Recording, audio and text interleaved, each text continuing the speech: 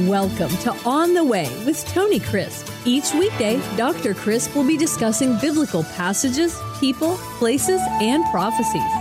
Tune in daily to start your day right and deepen your understanding of how to better walk the way and enjoy the journey. Here's your host, Dr. Tony Crisp. Welcome to On the Way. This is Tony Crisp, and this is the 365 Bible Reading Plan. Today is August the 29th, and our chapter for today is the Gospel of John, chapter 21, Breakfast by the Lake. The disciples had been instructed to go to the Galilee. Why? Well, it's not told except that Jesus wanted to show himself to them that indeed he was alive. Now, my personal belief, after much study, year after year, in the land of Israel itself, studying the background, the history, the culture, and what Jesus did with his disciples behind the scenes. Yes, that which is recorded in the Bible, but that which is not recorded in the Bible, that was customary of a rabbi with his disciples, his Talmudim, his followers, his learners, those who had enrolled in his school.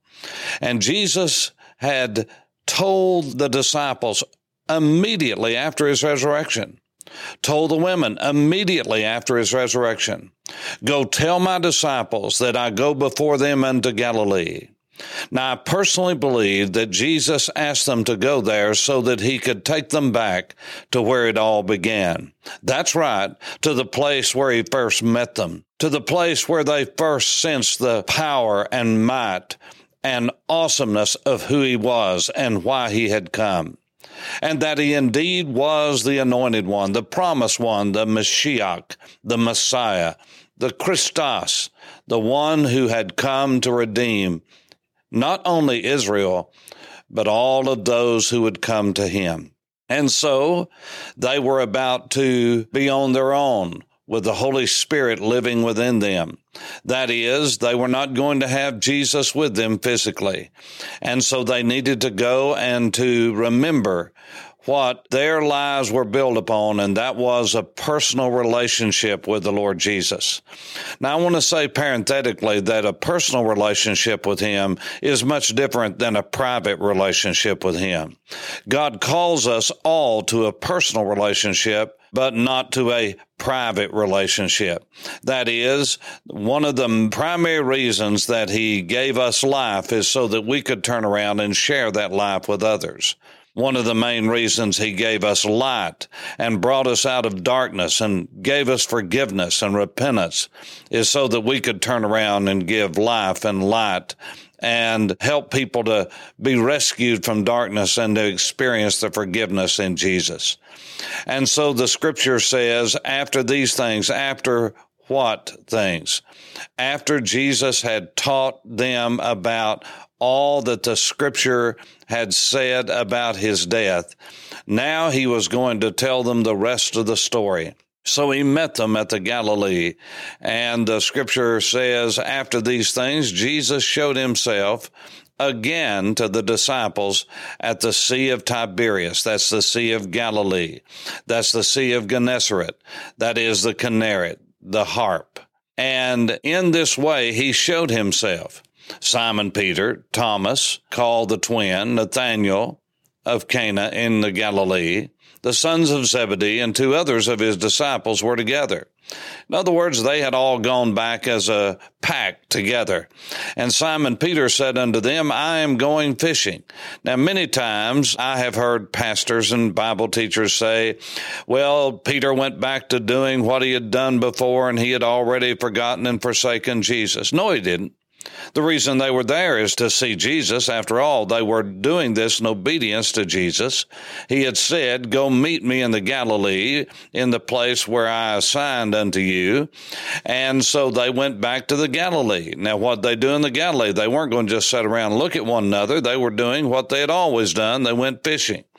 What do you do when you don't know the next step? You do what you know to do in the step before. In other words, you keep on doing what God has called you and given you the gifts and the ability to do. Many times we just need to work until the Lord tells us to do something else, but we don't like that. We want more instruction so we can negotiate with God about whether we're going to do it or not. Simon Peter was doing what he had always done and what all of these men were good at, and that was fishing. They were seining. They were out in a boat, dropping a net just off the shore. So they were. They said unto him, we are going with you also. That is, all the other disciples said, well, Peter, if you're going to fish, well, we might as well get in on it too. And they went out and immediately got in the boat, and that night they caught nothing. But when the morning had come, Jesus stood on the shore, yet the disciples did not know that it was Jesus. They were a good ways out. It was still not very deep, but they were out a good ways. And if you've been there and know this area where it is, you can get lost in the reflection of the water. And so indeed, then Jesus said unto them, children, do you have any food? And they answered him, no. And he said unto them, cast the net on the right side of the boat, and you'll find some. So they cast, and now they were not able to draw it in because of the multitude of fish. Therefore that disciple whom Jesus loved, that's John, said unto Peter, it is the Lord. Now, why would John say that? Because John, the youngest, remembered Jesus had said that before. And they got a tremendous amount of fish. And so now John said, it's the Lord. Now, when Simon Peter heard that it was the Lord, he put on his outer garment, for he had removed it, and plunged into the sea. But the other disciples came in the little boat, for they were not far from the land, about 200 cubits. Cubit is 18 inches, so you can figure that one out. Again, they weren't very far because it wasn't that deep. Peter dove in and came, and as soon as they had come to land, they saw the fire of coals there, and the fish laid on it, and bread. And Jesus said to them, bring some of the fish which you've caught. And Simon Peter went up and dragged the net to the land full of large fish, 153. In other words, these were not the little freshwater sardines, which is the most prevalent of all the 27 plus species of fish. No, these were probably tilapia and others that were very heavy. Although there were so many, the net was not broken. That in itself was not a Red Sea miracle, but certainly a miracle. Then Jesus said unto them, come and eat breakfast. Come and eat breakfast. Yet none of his disciples asked him, who are you, knowing it was the Lord? Jesus then came and took the bread and gave it to them, and likewise the fish. Now I want to, again, just call your attention to something. It seems as though after Jesus' resurrection that he looked like himself, but he didn't look like himself. He somehow robed himself to where they looked at him and they knew it was him and they knew his voice, but there was something different. And you can see that in the way that they phrased this, and John phrased that, yet none of his disciples dared ask him, who are you, knowing it was the Lord? Why was that said? More than likely because he was recognizable, but he was different. Why? Because he was risen from the dead. He was different. Same, yes, but different. Now, this is the third time that Jesus showed himself to his disciples after he was raised from the dead. So he showed himself twice to them in Jerusalem, and now this was the third time. And when they had eaten breakfast, Jesus said to Simon Peter, Simon, son of Jonah, that's the same word for John, Simon Johnson, he called him by his full name, Simon Johnson, son of John, do you love me more than these? Now, again, often I've heard pastors and Bible teachers say, do you love me more than these fish? Do you love me more than fishing? Do you love me more than your business? This is not what he's saying. You see, he's going to ask Peter 3 times the same question, or almost the same question. Why 3 times? How many times did Peter deny the Lord? 3 times. And that was after he had said, basically, everyone else might forsake you, but not I, Lord. I'll be with you to the end. Jesus said, you will forsake me before the rooster crows in the morning. You see, Peter was full of himself. Yes, he loved the Lord. Yes, he was a great follower. Yes, he was a great man of God, but he was full of himself. That's about to end. And so he said, Simon, son of Jonah, do you love me more than these? And he said unto him, yes, Lord, you know that I love you. Now, Jesus used one word and Simon Peter used another. Jesus said, do you agape me? Agapao, I love.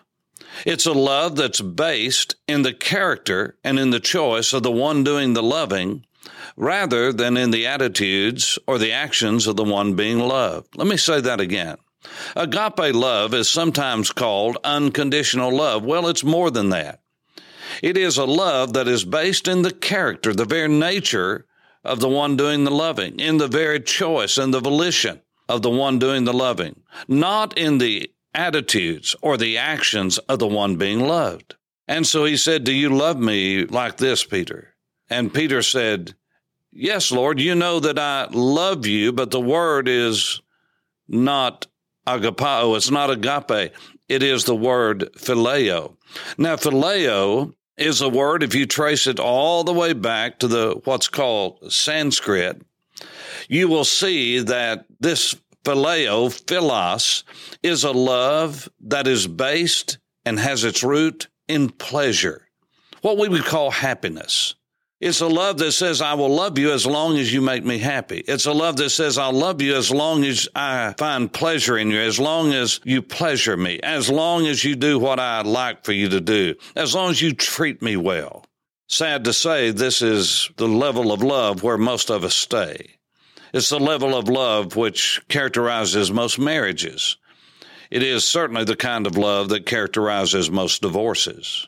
Because it's a love that says, I'll only treat you well if you treat me well. It's not a love that's based in the character and in the choice of the one doing the loving, but rather it is a love that's based in the attitude and the actions of the one being loved toward them. And so he said, Lord, you know I love you. That's a way of saying I like you. I'm fond of you. I like hanging out with you. And he said unto him, well, then feed my lambs. And he said unto him the second time, Simon, son of Jonah, do you agape me?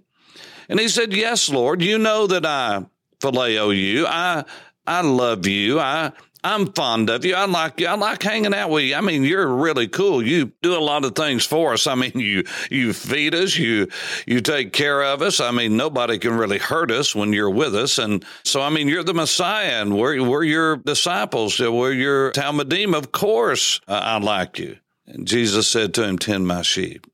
And now for the third time, Jesus said, Simon, son of Jonah, do you, and he used Peter's word, phileo me. Now this grieved Peter. Why? Because he said the third time, do you love me? And this time he used Peter's love. Now, we would say that in a different way if we were phrasing it in English. What we would say is, Jesus said the third time, Peter, do you even like me? Do you really even like hanging out with me? Or is it just an emotional attachment? Is it something that you feel like you ought to do? Do you even like me? And it grieved Peter. And he said unto him, Lord, you know all things. You know that I love you. You know that I like you. And Jesus said, feed my sheep. Amen, amen. I say unto you, when you were younger, you girded yourself and in other words, you clothed yourself, you got yourself ready, you did whatever you wish, but when you're old, you will stretch out your hands, and another will gird you and carry you where you do not wish. This he spoke, John said, signifying by what death he would honor God, glorify God, give praise to God. And that's true because Peter was crucified. Tradition says he was crucified upside down because he asked to be crucified that way so that he would not be in the same position the Lord was. And when he had spoken these things, he said unto him, follow me. Then Peter, turning around, saw the disciple whom Jesus loved following, who also had leaned on his breast at supper, said, Lord, who is the one who betrays you? And Peter, seeing him, said to Jesus, but Lord, what about this man? And Jesus said unto him, if I will that he remain till I come, what's that to you? You follow me. In other words, Peter, you need to tend to your own knitting. Is that not some great advice? What's that to you? You follow me. If we would quit comparing ourselves to other men of God, teachers, women, Wouldn't we be a lot better off if we just followed the Lord and do what He's put in our hand to do instead of always looking around, see who else is being blessed, who else is being cursed, who else is doing this or doing that? Just do what God wants us to do. In other words, Peter, you need to take care of your own self. And then the scripture says, then this saying went out among the brethren that the disciple would not die. That's not what Jesus said. Jesus did not say that to him, that he would not die. But if I will that he remain till I come, what's that to you? That's what he said. You see, we have a tendency to do a lot of deducing. This is the disciple who testifies of these things and wrote these things, and we know that his testimony is true. Then verse 25 says, and there are also many other things that Jesus did, which if they were written one by one, I suppose that even the world itself could not contain the books that are written. Amen. Now, I have taught you in the past that this is another one of those verses that points to the reality that the Bible is not complete in details. John said, I've written these, and I've written them on purpose, but I didn't write everything that Jesus said and did. If I could, the world couldn't contain the books. What a story. What a Savior. For On the Way, this is Tony Crisp. Thanks for listening to On the Way with Tony Crisp. Tune in every weekday for information on biblical passages, people, places, and prophecies. Fridays are for your questions. Email your questions to questions@tonycrisp.org, then just listen for your question to be answered on Friday's podcast. That's questions@tonycrisp.org. Thanks for listening, and have a blessed day on the way.